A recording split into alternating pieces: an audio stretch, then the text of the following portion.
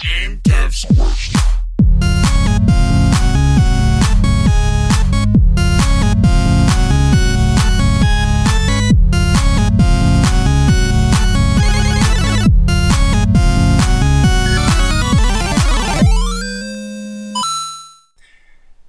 Hey everybody, and welcome back to Game Devs Quest, your once weekly podcast, following two game dev scrubs into game devdom. If we can do it, you can too. I'm Rhett. I'm Taylor. And I'm Joe, also known as Zivix in the Discord. Yes, Yeah. Thank you for joining us. It's a rarefied treat that we get one of our buddies in here to tell us about the games that they're working on. And part of the reason that we got Joe in here is because he's launching a game.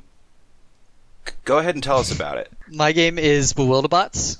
It is a puzzle game coming out on Steam and iOS and Android, as well as itch. It's coming out on June 4th. It's a puzzle game where you're essentially trying to control a set of robots, get them into a set of teleporters. But the whole twist is that every single input will control all of the robots at the same time, and each one moves based on the direction it's facing. Yeah, man. I have your game. I was playing it last night because I played it like about a month ago. I think when you kind of first put it up on the Google Play Store, and I picked it back up last night and played it for like 30 minutes or something. It's super fun. Like, it's very simple mechanics, but like some of those puzzles, even early on, like I haven't finished the first chapter, but early on is like, damn, this is tricky. No, it's tough. Yeah. It's very tough. How did you get started making this game? Is it something you have been working on for a long time, or was it kind of out of a jam, or how did you get going on it? Yeah, so it started with Global Game Jam 2018. The theme was transmission, so a group of us got together and I had pitched the idea of controlling multiple things at once, and that eventually led into this concept. So over that weekend, we made a game called Buddy System. There were about 7 or 8 of us, I think. Dang. And yeah, it went pretty well. Multiple people were saying they think that it would be cool to see an expanded version later on. Hope that somebody would go ahead and take the reins with that. So there were 4 of us that initially were talking about doing it. We met up once, and then I got to work. I spent about 2 weeks or so probably on it, and the rest of the people on the team were like, yeah, we haven't contributed anything. We don't have the time, so Gotcha. just run with it. Yeah. So I ran. Nice. So did you start from scratch out of Yep. the... Oh, you did? Okay. But Yeah, same, just because like- of the nature of how Global Game Jam is. Yeah. All of the code and everything can't be reused from what I understood based on the license. Oh, okay. So Yep. is it one of those things where once you submit, they kind of own it, or... Yeah, I think Oh, so. really? Oh, dang. I've never done Global Game Jam, so that's news to me, but... Or I mean, maybe it's not that they own it, it's just that the way the code base and everything works, you can't like reuse the code, you can't reuse the art necessarily. Oh, okay. It was a little fuzzy, so I just didn't want to chance things. I started from scratch, and also Yeah. we originally made it in 2D, and the code was garbage anyways. So Yeah, sounds about right. As jam code goes, yeah. yes, as it does. Nice. So that was 2018. You've been working on it since then, basically? Yeah, so I started it in February, I think around February 12th, and I've been working on it since with probably too many breaks in between. Yeah. I've had a couple like multi-month breaks, but I've basically just been working on that. I've done a couple extra jams, and I've done a couple other like small projects, like a command line project where I did a turn-based game. Oh, cool. But yeah, it was all really small stuff just to kind of like keep the creative juices flowing. Yeah. Yeah, I'm always impressed, like, whenever we have something interesting going on in the Discord, oftentimes it seems like you're sort of in the middle of it. And you're always like have all these new like ideas. I don't know. I just feel like you're one of the most enthusiastic people in the Discord about like your projects and like your ideas. So I sometimes honestly like I get a little bit jealous because I feel like I'm always kind of to the point where I'm slightly burned out, and then I see you like generating all these ideas that you're just like stoked on. So I'm like, damn it, how does he do it? Yeah. Well, and then and then you look at Bewilderbots, and like, A, it looks amazing. B, the name is genius. Yeah. Thank you. One thing that I always wonder about puzzle games like this, and I don't know why I've never asked this, so I'm just to ask you. Like, I love puzzle games, I love playing them, but I'm always intimidated by the idea of making a puzzle game because I'm not really that good at solving puzzles. And I always wondered, like, to make a game that has a lot of content that people want to buy and play, like, you got to put a lot of puzzles in there. Like, how hard is it to make that many puzzles? Well, it's really hard. I mean, I'm not really great at puzzle games myself, I don't think. So, yeah, no, it got rough at times, especially when you have 300 puzzles in the game, and that 9x9 grid size where you have up to 10 robots Oh my god. is just brutal. Yeah. I recently was playing through all of the puzzles in the game, making sure that they're all sorted properly within their respective chapters. And the 9x9 puzzles, which are a set of 100 puzzles, took me 20 hours to beat. Oh, Wow. my God. Yeah. The So ones that was you made insane. yourself? Yeah, ones that I've solved, I've solved multiple times. And it took me 20 hours to beat that set of 100 puzzles. Oh But my god. The 5x5 ones I can solve in maybe like 30 minutes. So Yeah. I've gotten really good with the mechanic. It's just that those 9x9 puzzles are insane. Yeah. That's crazy. Like, Yeah, I do think it's going to be getting a lot easier though. Especially the launch version is going to be a lot easier for people than the versions that I've played over the Yeah. course of development. Yeah. Is it one of those things where you kind of like just I don't know, brainstorm up a puzzle level and then you just kind of leave it in the game, or is it like cuz you've done a bunch of playtesting yourself, you're like that puzzle's too hard, I'm going to tweak it a little bit. Yeah, it just kind of depends on what I'm going for or what kind of mood I'm in. Because I built a level editor at the beginning of development. Okay. And I built that into the game so that when I deploy it on my phone, I can go ahead and edit puzzles on there. And then when I'm done, I can save it. I can upload it to a server on my desktop Nice. and do all of that way. That way, when I'm on my computer, I can focus on coding and development in that sense. Right. And then when I'm on the go, I can work on puzzles. So That's cool. that Yeah. was a huge boon in development. And I feel like I that bet. definitely helped a lot in making the 300 puzzles possible. Yeah. As far as how I go about it, sometimes I'll just toss stuff in there, see what sticks, and just tweak it as it goes. It's very much an incremental, prototyping-based approach. And sometimes things just work. Other times I have a specific goal in mind where I want the player to do a specific type of thing or Yeah. think in a certain way or feel a certain way to, I guess, solve it. Yeah. So Well, it just kind of depends. So last night I was playing, and there was a couple times where I was like really hoping that because I think I only got up to 3 robots, but I was like hoping that I would have one level where all 3 robots would end up going into a teleporter at the same time.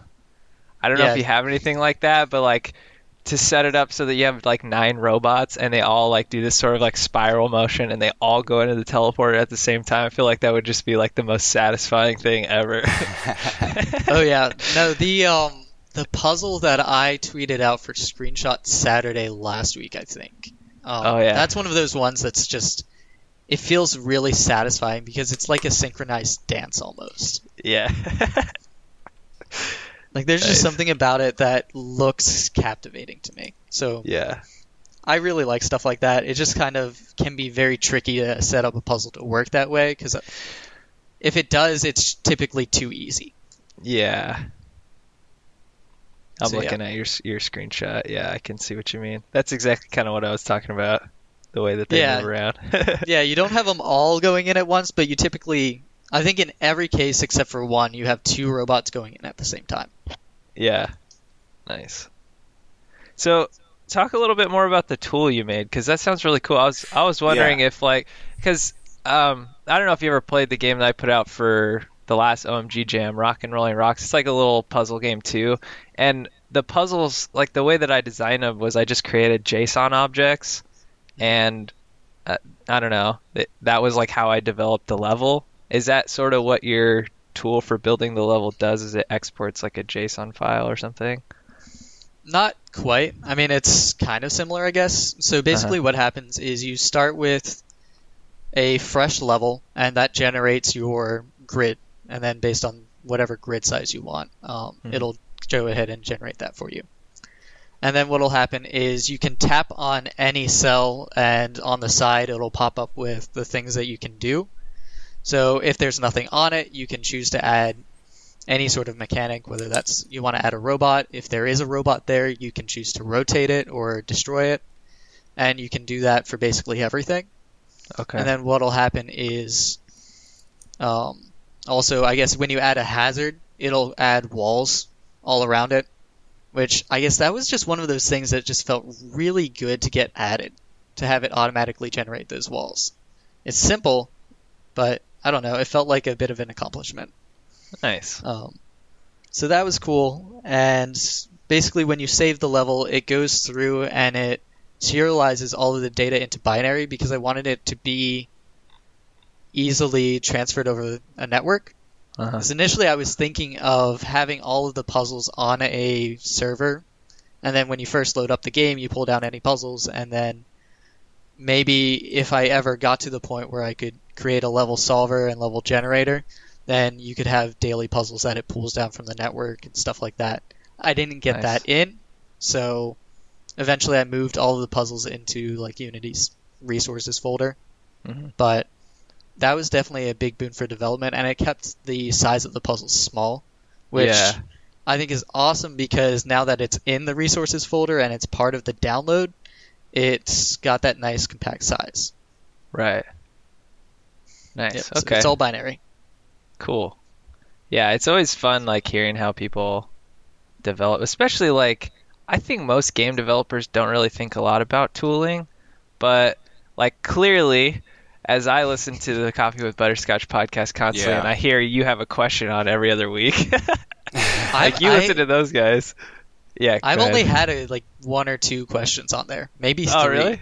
Yeah. I feel like I've heard your name quite a few times, but It's been more recent. I think that might be why. It's that mental perception that you have. Oh, yeah. Yeah, but it feels like, I don't know, because you were recommending the Phoenix project too, getting into more of like a DevOps approach to things, and it sounds like you've kind of baked some of that stuff into your process for building Bewilderbots, which is, I don't know, I think it's really pretty cool. I haven't gotten into the DevOps just yet. I mean, I'm still not too far into the Phoenix project. I started it, I guess, a week or 2 ago. Okay. And I only get to listen to my audiobook like 3 days a week because of the fact that I can work from home 2 days a week. Right. Okay. So, yeah, my audiobook consumption is a lot slower these days. I'm, I think, a couple hours away from finishing it, but it's been a fantastic book. Yeah. It really does read like an IT thriller. Yeah. Yeah, I'm enjoying it so far. I just started a couple days ago. But oh, yeah? Nice. Yeah. Yeah. I don't know. What do you think so far? I enjoy it because like I've been in similar type situations before in my profession, because like the book starts off and literally like chaos is unleashed on this company, like everything is going wrong.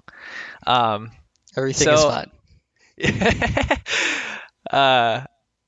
I'm enjoying it, just like being able to kind of witness it as like an observer rather than someone who's participating in like an outage or something. I do think it's pretty contrived to make it so that like DevOps comes in as like this solution for their big problems that are going on. But I still like it. I'm curious to see how it goes by the end of the book and see what I learn about DevOps.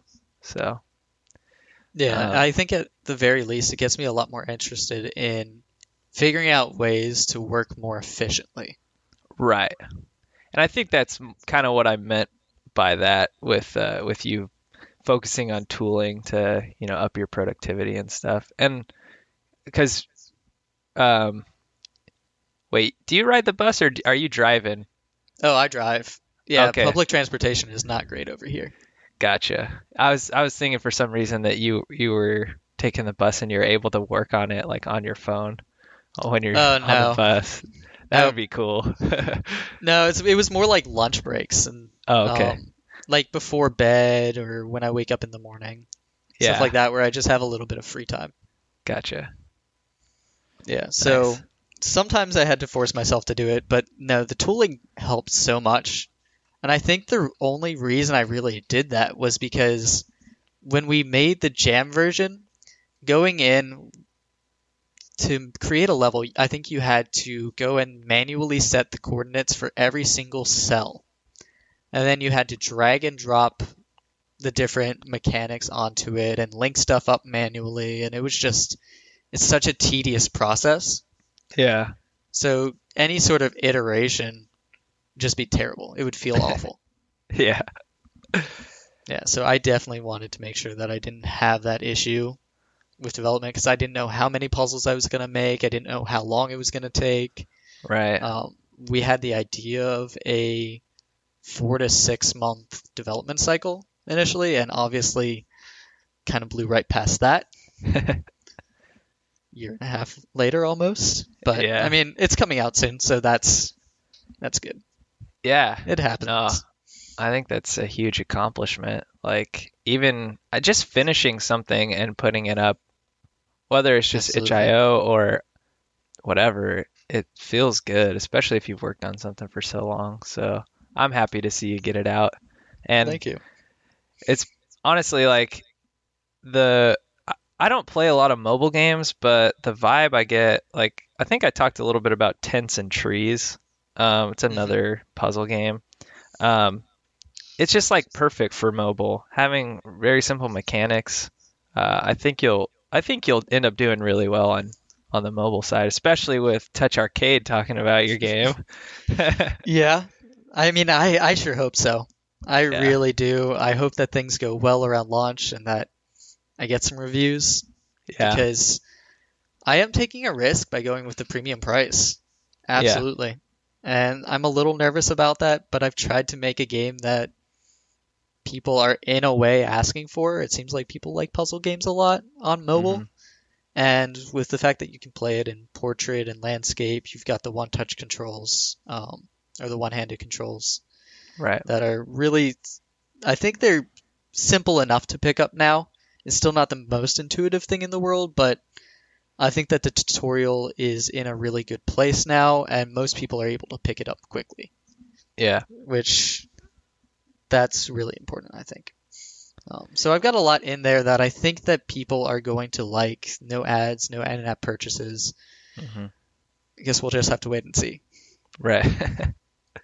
So, do you have any like goals or something you want to achieve with your launch? Like number of sales or like anything like that? Or are you just like happy to get it out? Yeah, so I have a couple ideas, I guess, based on most of the research that I've done is on the mobile end of sales, largely on Android, because the Google Play Store actually shows you download statistics for other games. Mhm. So I've kind of run a lot of comparisons, and I think my goals are essentially if I can sell 100 copies of the game per platform within the first month, I'd be pretty happy. Like, I'd be pretty ecstatic about that. Yeah. But if I could more realistically or a more lofty goal hit like 500 to 1,000 sales each on iOS and Android, and then like 250 to 500 between Steam and Itch, that would be, I think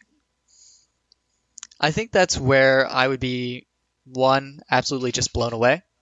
hmm It would mean that the game is doing really well. I would consider that to be a huge success. And I don't know, it would just feel really good. Yeah. I have my hopes and dreams because of the sales that I see for certain other games and how I think that my game can compare to them. Like Causality is one of those that sold, I think, 50,000 copies or so on Android alone, and it's $2.99. And I know I at least like the feel of Bewilderbots more than Causality. I hope that's not just bias. Might be, but Yeah. I don't know. I think that 1,000, even 5,000 copies on Android, and then probably even more than that on iOS, just because of the nature of the platforms, seems like it could be a reasonable goal. It just depends on whether I get the visibility. Right. Yeah, I always thought like if I made a game and sold 1,000 copies, like that's 1,000 people playing my game. That's super Yeah. cool. I Yeah, don't think that's I even have mind-blowing. 1,000 on itch yet. So Yeah, I mean, I'm definitely very nervous and anxious about the launch, but I'm also hopeful, especially because of that Touch Arcade article. And I don't know if I mentioned it on Game Devs Quest yet, but App Unwrapper is a YouTuber and they have a review site. On YouTube, they have about 40,000 subscribers, and they made a video on Bewilderbots the other day. oh wow, Um, that's cool.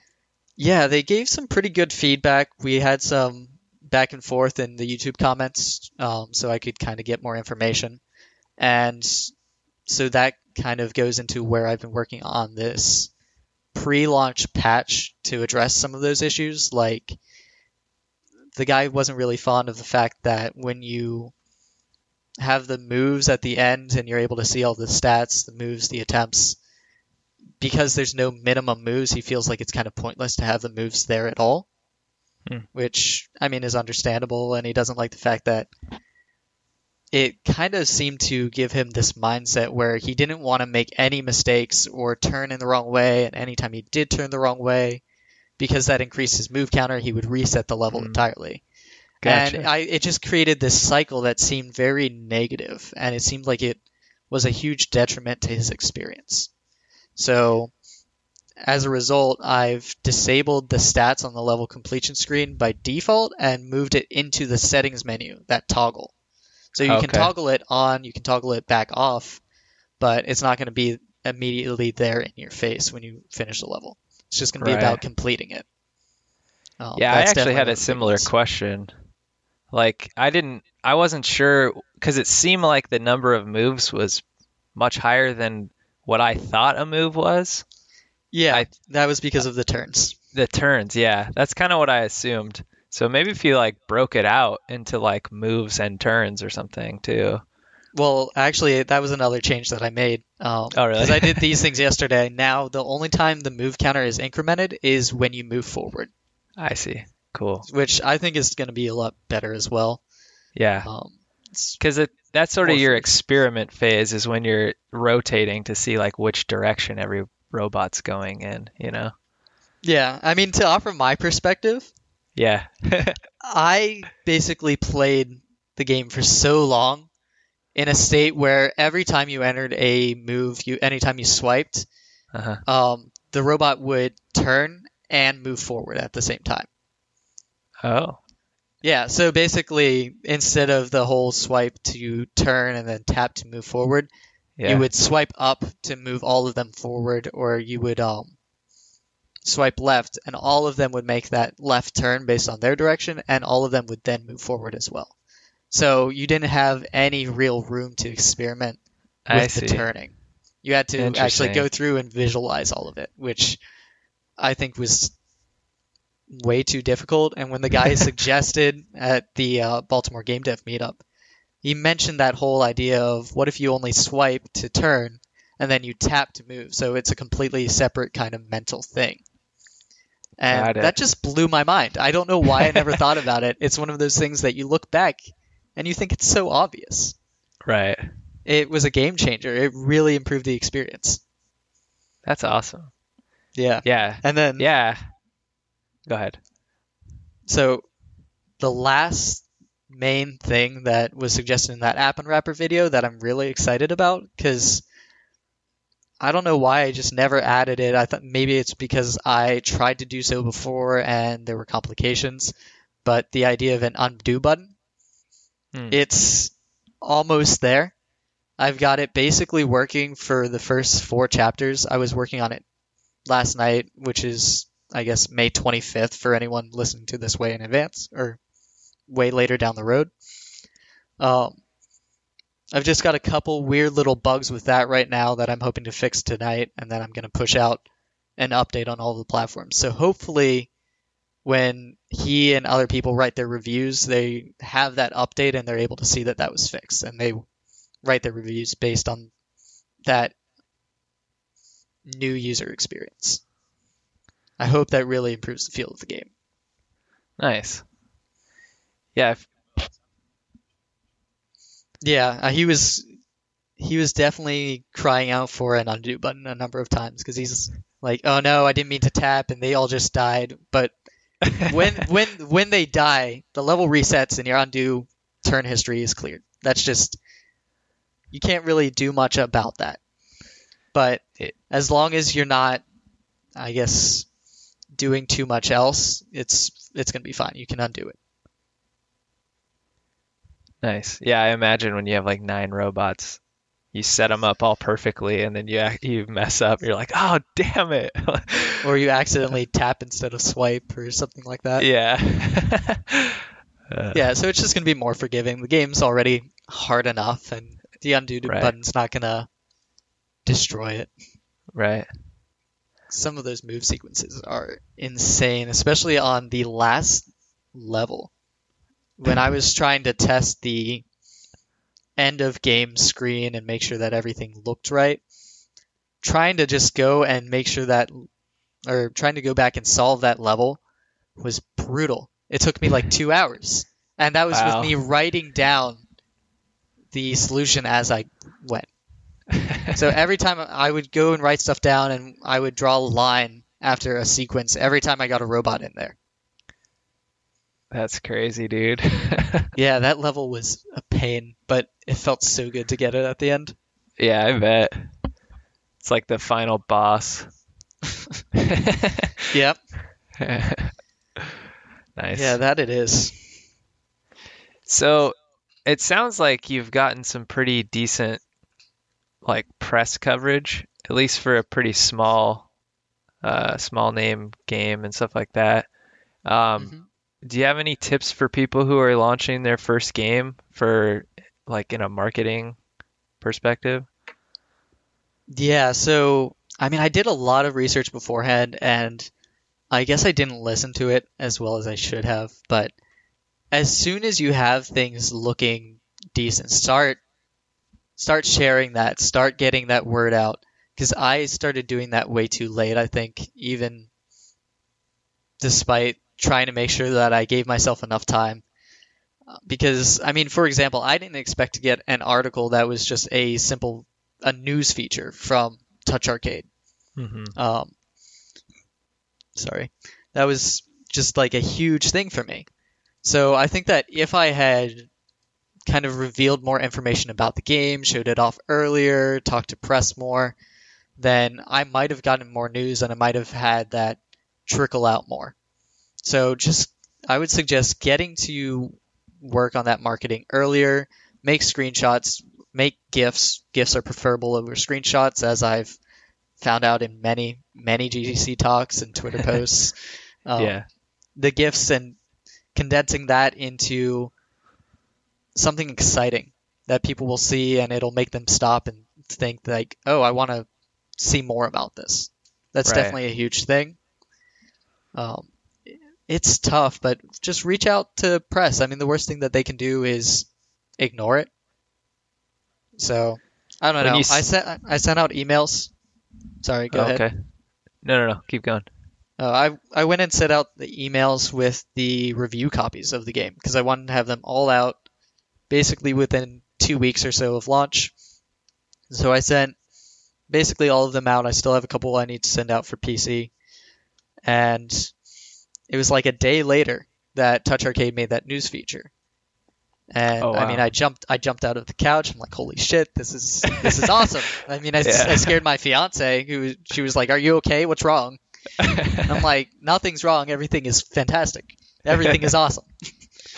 Nice. So I don't know. That was just a really exciting time, just seeing that little piece of news coverage and thinking, wow, people are seeing my game and thinking, well, this is interesting enough to at least cover. Like, the idea that this is even coming out is potential news. Right. So I don't know. It got me more hopeful that I might get some good reviews or get some reviews from all the others like Pocket Gamer, AppsFi, all the other Yeah. big mobile publications. I know they don't have as much reach because of how the mobile market is, but I mean, there's still a lot of people out there vying for premium games. Right. And I think that knowing your market and trying as hard as you can to make sure that you listen to what that market wants and you try to create an experience that's tailored to it, then that'll put you in a better position for potential success. Granted, Definitely. I don't know if I'm successful. I have no idea if I'm going to be. But I don't know. It feels good to be putting a game out there and just having something that's complete, getting that news feature. If that's all I got, I'd be pretty happy because that's more than nothing. Yeah, that's more than a lot of people. So did you reach out when you say like email press? Did you email Touch Arcade and those other companies as well, or did they just like randomly pick it up? Well, I think that's the only way that they would have seen it, is I sent out emails with the review copy of the game, as Yeah. well as a bunch of other stuff just about the game and the studio, and largely a lot of stuff based on recommendations. I'll probably post something in the GDQ resources Heck yeah. based on the list that I've compiled as I've been emailing stuff out, gathering contacts and stuff like that. It might help other people, maybe. Yeah. But Yeah, that's as why I well asked. as in that Excel document I have links to like each website, AppsFi and 148 Apps and that kind of network, because I know they're all under, I guess, the same group. Mhm. They had some great tips about what kind of information you should put in there, like how quickly you should be getting to the point and how concise you should be. It was a huge help in getting that big thing together. I created something in a Google Doc, and I tried to make sure it was fairly personalized to each, I guess, publication. Mhm. Especially like GameZebo, they're like, if you're not going to personalize things to us, then we're not going to care. If you're just going to send a PR rep, if you're going to be lazy, if you're not going to take your time, then why would we take our time with you? Yeah. So I guess that's another big thing, is look into every single publication that you are planning to reach out to and just really dig deep into them. Like with GameZebo, I was looking through tons and tons of their reviews, and I noticed like one of the big things was in all of the con list almost. It was like, this game has no originality. Nothing is new, nothing stands out. It's just kind of the same old, same old. So I made sure to really hone in on that in the email that I sent them. And I'm hoping that maybe that'll help me get a review, because I'm like, hey, my game is something that hasn't been seen before. Yeah. Nice. I think that's a really good tip. It's kind of like when you write your resume or your cover letter for a job application, Exactly. kind of tweak it to fit the company and fit the position. Yeah. Makes you stand out a little more. Exactly. Yeah, you want to show that, I mean, you're taking your time and you're looking into them and you're not just, I guess, making one thing, sending it out to everyone, and then just seeing what sticks. Yeah. Awesome. Yeah. But like you said, you never know what sticks unless you try too. So, Yep. And that's the thing. Like with my work with Craft Computing, it's almost like we kind of do the opposite, right? Because we are the like press company. So like when we want hands-on time with something, a lot of times like I'll write emails out to, well, like yeah, we were trying to break into the indie game dev space for a while, and so like we went to PAX last year, and I wrote probably like 200 emails to different game devs and stuff, trying to like schedule meetings with them and like get information about, and actually like get press kits from game devs and stuff like that. And so it's like kind of almost like the opposite of like what you're doing. Yeah. But I remember like my first email compared to my last email, you figure out real quick what starts working and what doesn't work, and how to word things, to be more professional, or to be more assertive, or to be more whatever it might be. And then once you start emailing with these people too, you figure out what works for them specifically, like you were saying. So absolutely. I think just getting out there and try, and I think having some research, like you were saying, is definitely a big help. But getting out there and just trying, you literally have nothing to lose. Right. Yeah. Everything to gain, nothing to lose. Exactly. Yeah. Yep.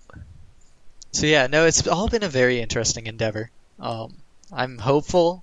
I am proud of what I've made, and I'm feeling pretty confident in it, but I just don't want to get overconfident or too hopeful about, I guess, how it's going to sell. Yeah. Right. So yeah, that's definitely one of those tough lines to kind of ride. Yeah. Now, are you?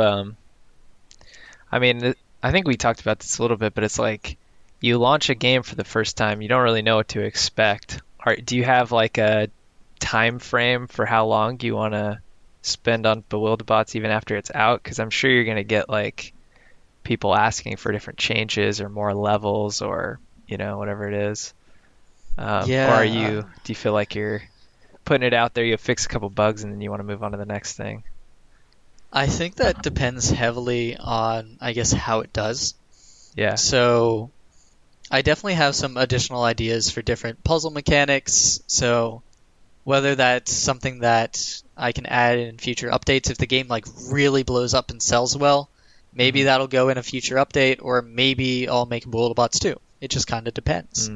Yeah. And I don't know. As far as additional features or additional puzzles, I think there are a lot of puzzles in there. I mean, the estimated time to complete all of them, at least for me at this point, is 30 to 40 hours. Oh, wow. So, I mean, it could be even longer than that. It could take 50 hours for people to beat all of the puzzles in the game. Yeah. Which is way longer than I anticipated. It feels like it might even be too long for a puzzle game. Who knows? Yeah. But I yeah, think it I mean, helps I'm going to be justify fixing. the premium price though too. Yeah. Absolutely. Exactly. That's part of my hope. There's a You're lot like- of content in there. You're like, this puzzle is literally worth 3 cents. That's the thing though. Like, if I were to buy a puzzle game and get invested in it, I don't want 30 puzzles and then be done with it. Like, I would want to keep going as much as possible, even if I can't complete them all. I'm the type of person that gets stuck in puzzle games, but I'd rather get stuck at puzzle 75 than get to a point where I've solved all of them and have nothing else to go on. Right. Yeah. And I That's think definitely gonna 300 be is one to such a consider. high number that wouldn't happen to me. Yeah. Yeah. No, the game is tough, though. I think that's one thing that a lot of people might take issue with, is just how hard the game can be and how much brain power it can take. There's going to Like- be people that think it's too easy, and then there's going to be people that are mad at you for making a puzzle game for children. Yeah. You just can't please them all. I think Exactly. I think to go for just like the hardcore puzzle people, I think you're okay. Well, it's Yep. kind of. I bought Levelhead because it's 20% off this weekend. Oh, and really? yeah, if you haven't picked it up, make sure to do it soon because it's 20% off. Yeah, I have like 150 hours in the game. Oh, that's right. I remember you saying that. That was part of one of those long breaks that I kind of took from developing Bewilderbots. I was playing a lot of Levelhead between Yeah. like alpha and launch, because I was part of that The group of early testers Yeah. after the alpha. Gotcha. Well, like I'm not a platform type of gamer. Like I mean, I played like Mario and Kirby a couple times growing up, but I was never like big into platformers. And I played it last night, and honestly, the first level, I was like, I couldn't figure out the like you throw your package down and jump off of it to like boost you up a little bit. And I was like, God, this is so hard, like level 1. But then I kind of got into a little bit of a groove, and I beat like, I'm probably on like level 10 or something. But I don't know. I think it depends on it. Like, yeah, they were talking about on the podcast, like some people are already like speed running it and stuff. And it's like, there's just a niche group of people who are going to be insanely good at your game, regardless of what it is. And then there's going to be people like me who just like by default can't beat the first level. Although your first level is pretty easy. It is, but it still trumps a number of people. Really? Oh yeah, just because initially they're trying to figure out what the controls are. And the controls are definitely one of the biggest grinding points with people. Because that's just kind of how the game has to be because of the mechanic. There's a lot of people want to be like, okay, well, I turn left. I want the robot to face left. I'm like, well, if you do that, you are looking at a single robot right now. Chances are you are focusing on a single one, and unless all of them are facing the same direction, that would never work. Right. So, I don't know. It's just one of those things that I understand the gripes that people have. It's just one of those things that you have to take the time to learn, get used to, and eventually you'll realize that this is the only way this can work. Right. Yeah. But, yeah, I don't know. Difficulty is one of those very interesting things. Like, I wasn't really a platformer person. The last one that I played was Donkey Kong Country 2 on the Game Boy Advance, I think. Nice. Prior to playing Celeste. Oh, okay. And Celeste just blew me away. I didn't realize I was into platformers, or at least really tough platformers that make you want to throw your Switch across the room. But I just had a great experience with it. Everything about that game was amazing and felt great. So, Levelhead got me kind of excited as a result. And I've been that guy who's known for liking the really, really tough stuff in there. And I make the package jump panic levels, which is where basically everything is spikes and your only platform is your package. So Wait. it's brutal. Did you say you made those ones? I've made a number of the package jump panic levels. Yeah. Okay. So if you go into I'll actually send you the share codes. Okay. For because I played one of those yesterday. I didn't know it was like on the main storyline though, so maybe that was like, did they build one first and now everyone's doing sort of spin-offs, or was that actually you? So that was like the package jump test level that Sam did, and then in the creator, I guess during an alpha or something like that, Seth ended up creating the first package jump panic level. Okay. And that was a created level. And then I guess people really got into it. He made a super package jump panic, and then another B-Scotch guy, Mike, made short package jump panic. And it kind of exploded, and I ended up becoming the guy who makes far too many package jump panic levels, apparently. My Nice. one is, the one I'm really proud of is called Nightmare Package Jump Panic, and it's just brutal. Nice. So. Yeah, I'm excited to play some more of it, see where it takes me. And God, the intro video to that was freaking hilarious. Oh yeah, no, it's great.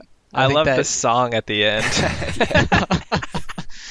Yeah, for anyone who hasn't picked up Level Ahead, do so if only to open up the game and just go through the little intro scene that they've set up. It's Yeah. fantastic. Well, But being then like play a the big, rest of the game. yeah, being a fan of their podcast too, it just feels like I felt the same way about Crashlands. It's like I've listened to these guys talk for hundreds of hours, and I like don't really have a context for some of the stuff they're talking about. And now you kind of get it. You're like, oh, this is what this is all about. This is cool. You know, it just like gives you a peek behind the curtain a little bit.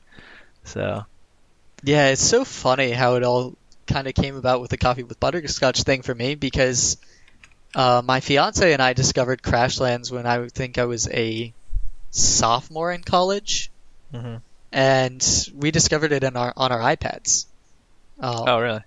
Yeah, so I didn't know anything about them, and we just kind of played the game, and that was it.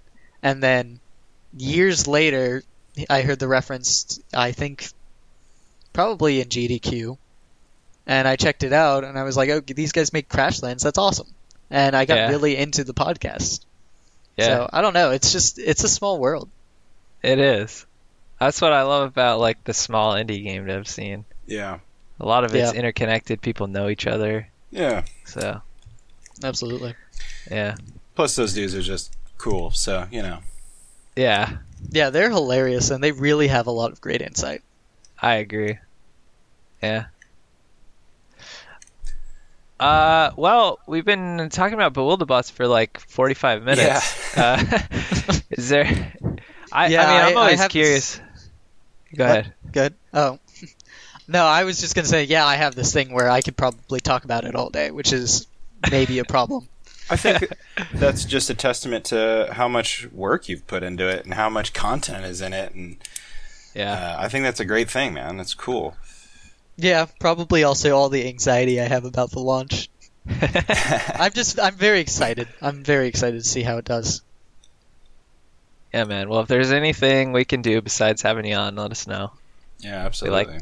We like supporting our community, get the word Yeah, out, give you thanks. some reviews. Yeah, I saw that like so many people in the Game Devs Quest Discord ended up liking and retweeting that Touch Arcade article, which was just really awesome to see because it's such a supportive community. Yeah. And I feel like that's helped so much throughout development as well. Just because you have that really small, really tight-knit group that you can share progress with or share frustrations with and kind of all rally together over something like a release, which is really cool. Yeah. And that's what's really fun is the longer it goes on, the more people in the Discord are going to have a release. And so the more people there are to help other people who are just joining up and things like that. It's really exciting. Yeah, I'm really excited to see some other people get some like full games out there. It's going to be awesome. I mean, I seeing know. Ote put out that demo that he's been working on for literally ages. Yeah. I know. It was just awesome to see, and it was really cool hearing all of his insights on the podcast too. Yeah. Yeah, it Well, was. He's got an interesting... Well, both of you have really interesting games. Like, they're so unique. Yeah, I still need to check out his demo. I've just been so busy. Dude, same here. That's what the last 2 episodes have been about. Like, oh shit, we can't get an episode out because we're so busy. Let's just throw Yeah. together like 20 minutes of us telling everyone we're busy. I think Yeah. that we could have just bit the bullet and just missed our first episode ever, but It feels wrong though. it does. That's the I thing don't I know. keep coming down to too. I'm like, we can't do that. It's kind of like if you've literally worked out like 5 days a week for like 2 years or something, and then you could miss 1 week. It just feels wrong. Yeah. I don't know. Yeah, you get that streak going, and you're like, well, I can't stop now. Yeah, I have Exactly. the streak. right. Part of me fears like if we miss a week, it's just gonna completely stop. Yeah. Like, we're just never gonna come back. Yeah. Oh gosh, that would be weird. Yeah, That would be That'd really be weird. hilarious. That would happen to us, though. I know. I feel like, well, that's what happened with me in streaming. I literally was like, I'm burned out. I'm going to take a week off. And then I literally have not gone back to it. So Well, that's what happened with the book club, too. That Oh, too, gosh. yeah. Yeah, that Like- track record's not looking great. Yeah. Yeah. Yeah. So, We I may don't as know. well just, even if it's just like 10 minutes of us on repeat being like, I'm busy. How about you, Taylor? I'm busy too. How about Yeah. you? Yeah, I'm busy, Taylor. How about you? Yeah. Yeah, I'm busy.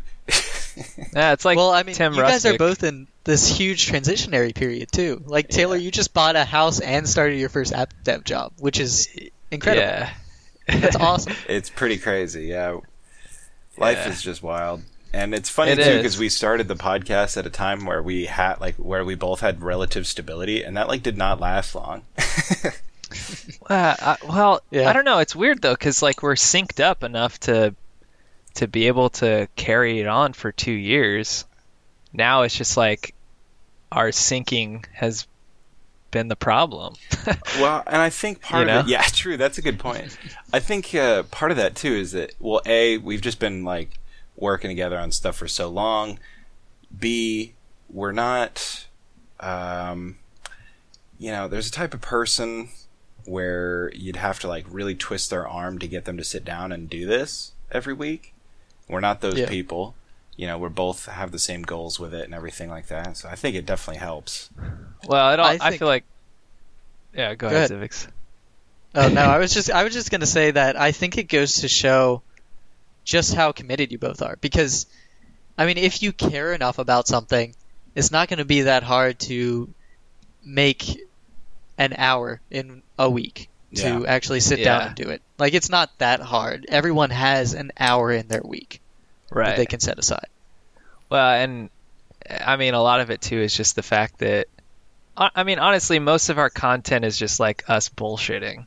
So, like, yeah, it's like it's devolved a little bit. Yeah. If we had to do homework each week and spend time like researching different things, that might be one thing. Like, there are some quality game dev podcasts, like, I mean, not to mention like Coffee with Butterscotch, but some where they like the whole episode is about dissecting a particular aspect of game development and like really putting an academic perspective on it. And for us, I just feel like at this point, if we don't come up with an episode in a week, we've pretty much let down the community, and like maybe it's not super high quality, but it's like that consistency and just, I don't know, having an update for everyone, and maybe just the fact that we have an update every week makes people like think about game dev. Yeah. Like, like these guys are, even though they're not really actually doing any game dev, like it reminds me that I want to get back to game dev, and then like someone comes up and makes a cool game. I don't know.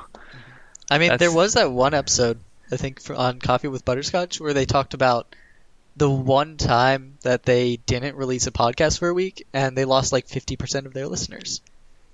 Oh, yeah, true. I know. There's some motivation right there.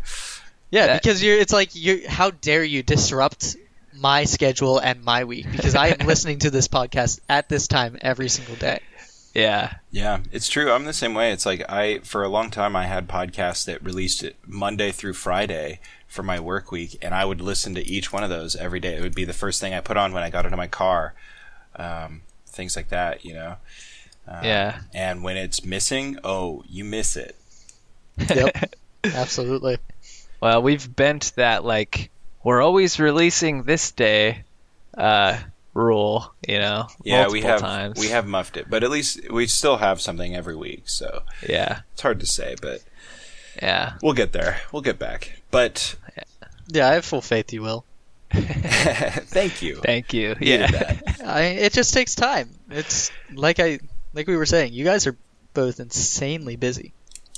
Yeah. Yeah. Hopefully that calms down. I don't know, especially hearing about your game recently, like that's been the thing that's been like, yeah, dude, I really want to freaking release a game. It's been really inspirational, yeah. And it's been so far, like, since I first had that dream, and I've already like been going for so long. I just need to do it.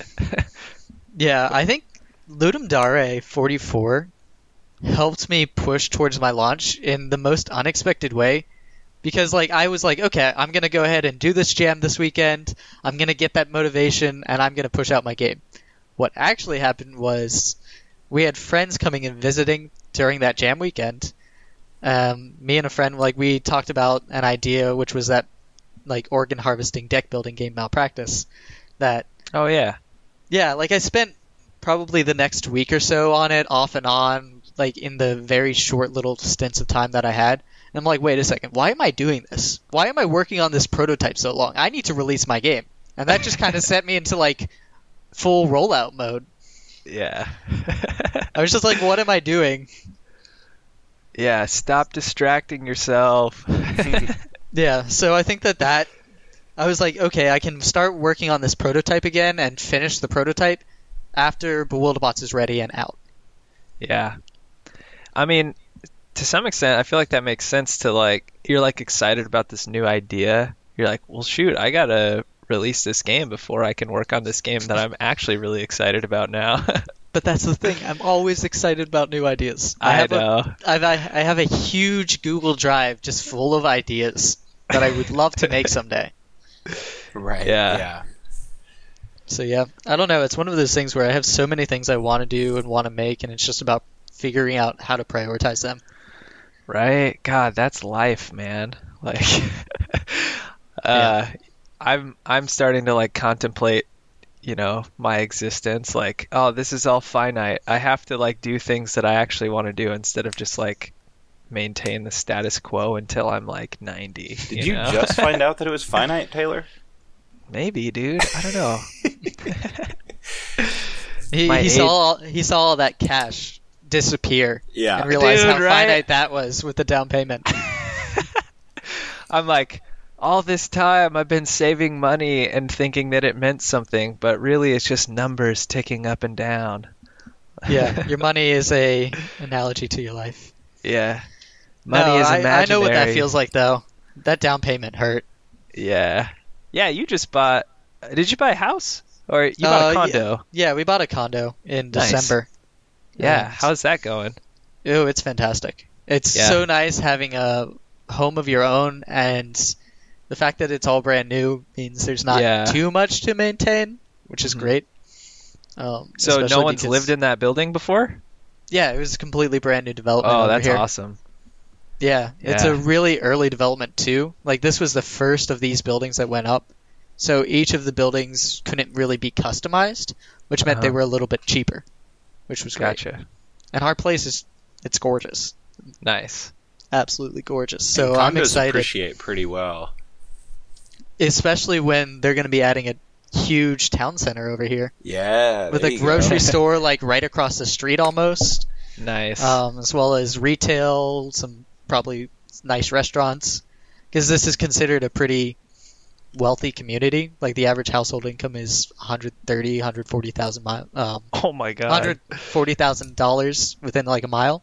Oh, dang. So that's wealthy think, you guys over there?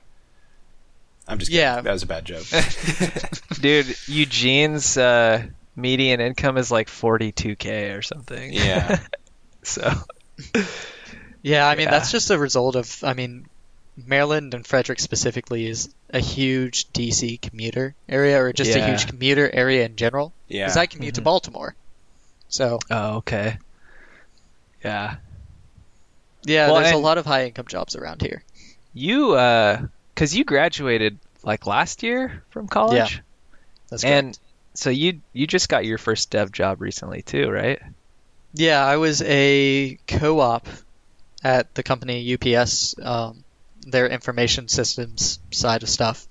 Okay. And I ended up getting a full-time position with a different team in August. Nice. So, yeah, it's been a while now, actually. Are you liking that? Yeah, it's really nice. I just I have a lot to learn, which is a good thing. Yeah, that's how I feel too. If I remember, you're using Java though, right? Yep. How do you like it?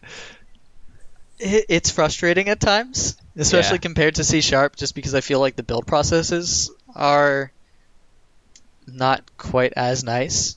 Yeah. Like, it can be frustrating when you have to like make a build and you have to log into a remote Linux server, transfer that build over there, restart a server over there, start it back up, and then start to run your tests. Yeah. Like, it can just, that process can be a little bit tedious, but overall, C# is very similar to Java.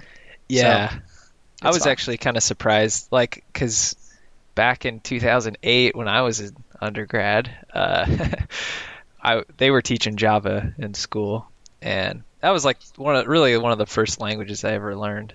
And then I didn't use it until just recently when I started reading the Head First Design Patterns book, and everything they do there is written in Java, and it's like practically identical to C# in some cases, like other than using words like extends instead of a colon, like it's pretty much very similar syntax. So yeah, it's incredibly similar. Yeah, to some extent, people just like to hate on Java, just like I do. But Yeah, I do like C# better overall. I do but, too. Yeah, But it is what it is. yeah. Well, we're about to hit an hour here. It's been a blast talking to you. Yeah. Do you have anything else? Like, we didn't really get into your backstory of how you got into game development, but I feel like it's just you were passionate about making games, and so or about playing games, and probably then you went into making them. But Well, I I don't mean know. that can be kind of interesting too, I guess. Yeah? Because somewhat. I Yeah. mean, I think that it was like 5th grade when I realized I wanted to make games. Because Uh-huh. even as a kid, I was like super into Pokemon and stuff like that. Heck yeah. Yeah. I was a huge Pokemon kid just because of the age that I am, I guess, probably. Yeah. So I was also like getting really into music. So like my dream when I was like 5 years old, I didn't know what an indie dev was necessarily, but my dream was basically to be an indie dev where I could make like my own games and music and stuff like that. Nice. So I don't know. It was like I toyed with Unreal Engine back in middle or high school. I started teaching myself Java for some reason because with Unreal I was like, okay, this was UDK. I need to learn how to code apparently. So I, for some reason, researched what programming language is best to learn rather than, I guess, what does UDK use. Right. So I learned Java instead of Unreal's language, and I just did that until I kind of stopped and got back into coding in college. Gotcha. So I don't know. It's been a very like back and forth kind of thing. And then in college, I mean, my first term project was kind of a game, and then I tried like messing with libgdx, and I think that I got too wrapped up in little things like screen scaling. I like focused so much on screen scaling before I even like put any lines of code down. Because I'm like, how do you do this? How do you make sure that everything scales on every single like Android device? Because I was thinking, okay, mobile's kind of where it's at these days. Yeah. But I don't know. Dude. I got into my head a lot. I always do. So the game jams, I think, are what really helped me. Nice. When did you like start really kind of getting serious into game dev? So let's see. I guess at one point, I think 2 years or so ago, I discovered the Cat-like coding tutorials. I think I discovered those before I did my first game jam. And so I was working on learning the hex grid kind of thing because I had just been playing a game called Shardbound, which was like an early access tactics card game, which was really cool. Nice. But so I worked on that, and I was getting to work on my own game, just kind of learning things. I think shortly after that, I started getting into the jam, where I did LD 40, I'm pretty sure. And we made like this, I think it was a game where you were a mage, and the theme was the more you have, the worse it is. So I remember that theme. You would go around and you collected gems, and basically as you collected gems and you filled your bag, like you would get heavier. So you would you couldn't jump as high, and your movability was terrible. But every time you got hit by someone else, you would drop a gem. So your goal was to, at the end of like a minute, have the most gems. And I did that with the Baltimore Indie Game Dev Meetup group. Okay. So that really helped kind of get things rolling. I think that the game jams were a huge inspiration. Nice. Yeah, I feel like game jams like really make, especially a beginner, kind of feel the power of game dev, you know? Yeah, for sure. And then you just sort of get addicted. Yeah, because like I had the idea for a game, so back in freshman year of college, my fiance was going to a different college, and I would end up kind of commuting back and forth during the second semester. It was like a 40-minute drive, and I was just going back and forth almost every day. So I got an idea for a game, and I started just voicing it out in voice memos. and just walking through the design. I still have this giant, like 20-page design document, and I want to make this game one day. It's evolved so much over the years, but I mean that because I was freshman year, it took me maybe almost 3 years before I actually started doing game dev. Mm-hmm. And I think it was all because of the game jams. It really enables it. C-Rat, we got to do a OMG Jam 6. Yeah, why we? Yeah, I still need to do an OMG jam. I don't know why we keep push putting this it out off. Yeah, You should make it a weekend where I can actually participate. Right? Okay, we'll check with you beforehand, okay? Yeah. Hell, Sounds you know great. what? Why don't you just schedule it for us? Yeah, we'll let you run it. Oh, dude, that's funny. Yeah. I could maybe be down for that. Community manager. Oh man, I'm in the Discord enough. I know, yeah. dude. You practically already are, so. It's just because I'm so into the game dev stuff. I don't know why. I love it so much. Well, I'm glad because, like, typically, actually, you and Gamer lately have been the ones, like, keeping us moving, so. Yeah, Gamer's doing a lot of Flutter stuff, which is very cool. Yeah, he's always working on cool stuff. It's not always game dev, but it's always interesting. Yeah, So, he's got me really wanting to check out Flutter because of that Yeah. app idea that I have. yeah. With Dart, right? Dart Yeah. language? Yeah, Dart is what Flutter uses, I believe. Yeah. Yeah, it's really cool.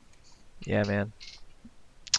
All right, well, we better wrap this up before we get going on another rabbit hole. Yeah, I'd say Oh, it's yeah. probably Probably. A good spot. Do you have any links and stuff you want us to share? I definitely want to do some links for your game, but also that app unwrapper video so people can check out the review. Oh yeah, so I guess one of the best things that you can do is probably follow me and my game dev studio, JDS Games, on Twitter. So my handle on Twitter is Joe Psycholic, which is all one word, JoeSycalik. And then JDS Games is JADEUS Games, and that's just all one word. And then, honestly, in order to find a lot of stuff like the App Unwrapper video, you can just search Bewilderbots on YouTube, and only 2 videos come up. It's that one and my trailer. That might change by the time people actually go and look into it, because who knows, maybe some other people will make videos on it. Yeah. But that's going to be the best way to find them, I think. Cool. Nice. Yeah, I'll find those Okay. links and I'll link them in the show notes and all that. Yeah, I can send them over to you. Sweet. Cool. Yeah, man. And it goes without saying, but you're welcome back on the show anytime. If you want to come back on, maybe in a month or something like that to break down your release and share some details with that if you'd like, you're more than welcome to. Sure, man. I'd be happy to. Yeah. Thanks. Our casa Yeah, thanks. es su casa or something. Thanks for the reminder too, because like we said, we've been super busy, so it's always awesome having a guest on because we have the content through the guest, Yeah. Outsourcing your content. I see how it is. That's right. Plus, yeah. I just love talking to people about the games that they're making, and your game Yeah. looks so unique and so badass. Thank you. I'm excited to get my hands on it. So Yeah, you got to pick it up, Thanks. dude. yeah, I'm gonna Get it on your Pixel, Rhett. Heck yeah. Yeah. Everyone buy Bewilderbots in a couple Yeah. weeks. June 4th, please.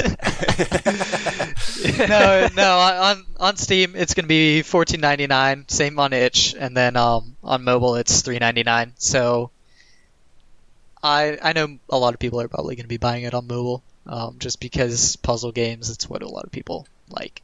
Yeah. And that's fine. Yeah, it feels good on mobile. So Yeah, I'm really happy with how it's turned out. Mobile is how I play it most of the time. And yeah, I don't know, controller support might work.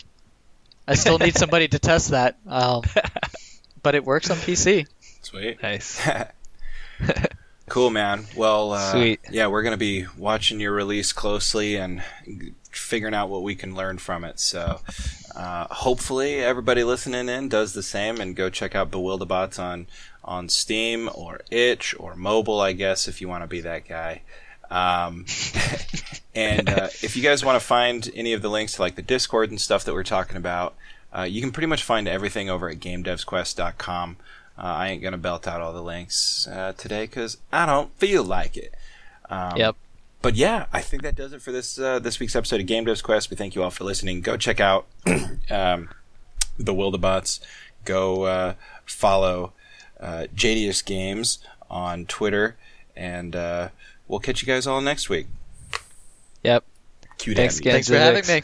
Yeah. Thanks for having me, man. Have a good week, y'all. It was a good time. Bye. Bye.